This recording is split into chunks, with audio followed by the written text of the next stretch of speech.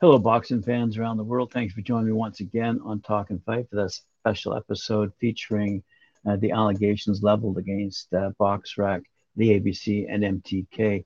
And let's keep this little nugget in mind when we talk about the civil complaints being leveled against BoxRec, the Association of Boxing Commissions, that is the ABC, and MTK Global, and various other people as well.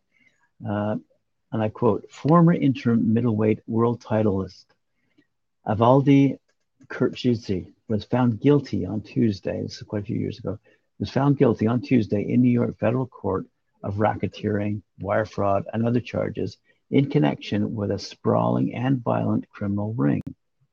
And that was a story reported by ESPN back in 2018. Most importantly, and I quote, he faces up to 40 years in prison. The reason I bring this up is because racketeering is mentioned in the lawsuit. To make matters worse, within this 100-page document, I think it's 102 pages, the lawsuit alleges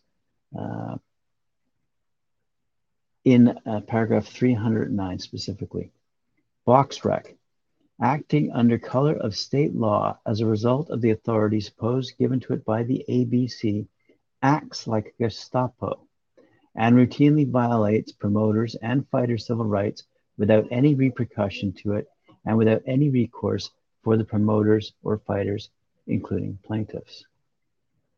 End quote. Wow. Comparing BoxRec to the Gestapo.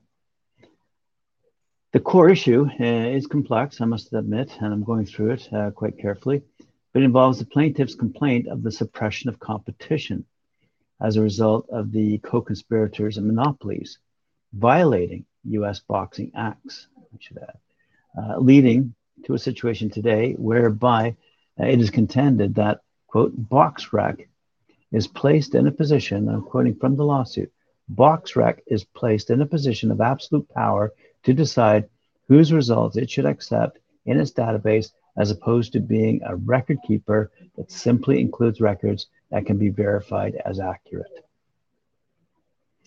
With respect, therefore, of paragraphs 1 through 358, which is as far as I've gotten yet, it's about halfway through the lawsuit, the plaintiffs contend a monopoly in boxing is a violation of the Sherman Act.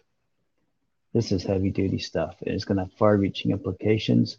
Let me continue going through this lawsuit on your behalf, and I'll get back to you with another episode shortly. Thanks for joining me, and we'll talk soon.